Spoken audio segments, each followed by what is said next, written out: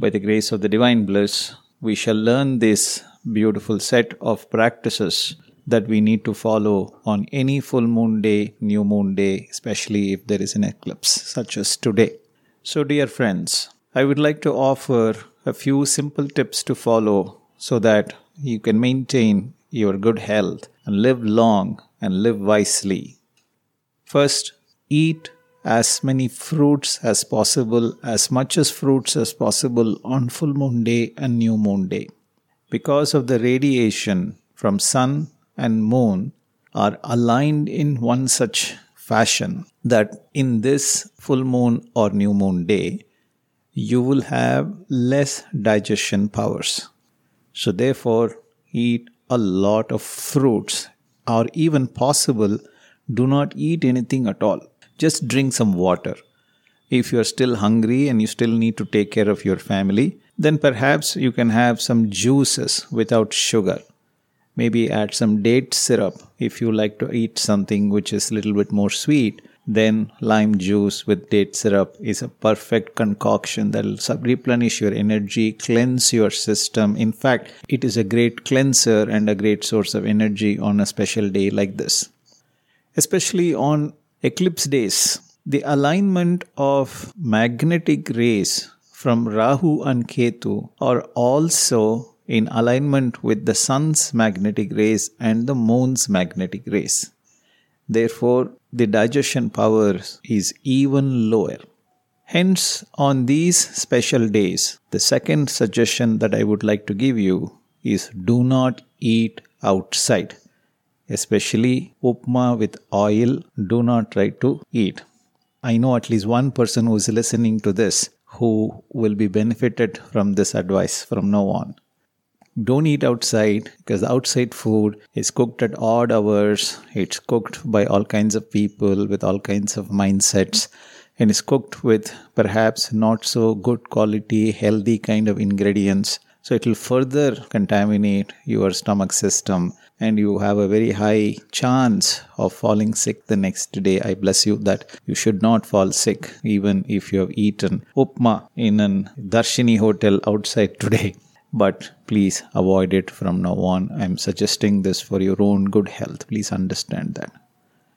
So number 3, I would like to suggest is that during the eclipse hours, do not cook, do not eat. So cook before the eclipse hours or cook after the eclipse hours. And if you have to eat, eat beyond these eclipse hours. Do not eat or do not cook during these times.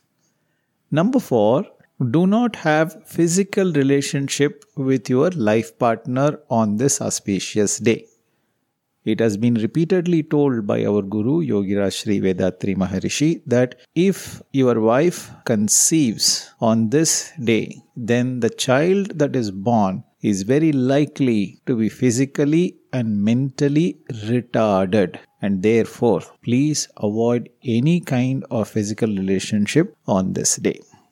Number 5, meditate.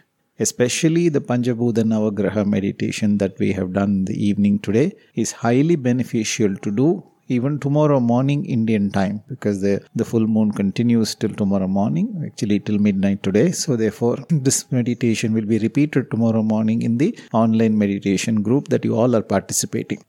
So we will do it one more time. So if you are not participating, then please feel free to do this meditation first thing in the morning tomorrow. Taking bath is not necessary during eclipse. It's more a custom in India that everything that we do it after taking bath. So bathing is necessary once a day, but it's not required after an eclipse is over. 6th one, try and spend as much time as possible today in silence and introspect. Try to understand where your mind is getting instigated, what kind of contaminations are there in your genetic center that is motivating you to act in a particular way. We do not have control over the results.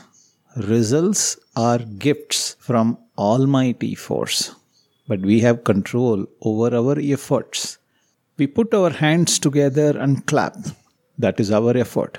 The sound is a result precisely delivered to us according to the force of our clap, the timing of our clap, and the intent of our clap. According to that, then a sound is produced. Likewise, every thought, word, and action of ours, a deed of ours, produces precise results according to the law of nature. Nature is governed by the law of cause and effect. Therefore, my friends, try and introspect. Figure out what kind of effects your actions will have on yourself, others, at present, in the future, physically and mentally.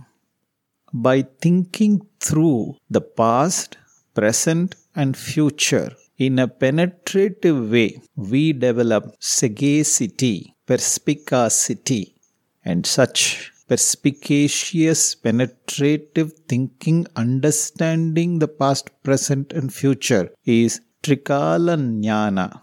Such a person is called as Trikala Jnani. So you can be one such Trikala Jnani if you introspect in silence on a special day such as the full moon and the new moon day. May the Almighty Force shower you all with good health, long life, enough wealth, peace, prosperity, fame, and wisdom. Be blessed by the Divine. Thank you for joining this evening meditation and this little speech that I wanted to share with you, as I have learned this directly from our Swamiji.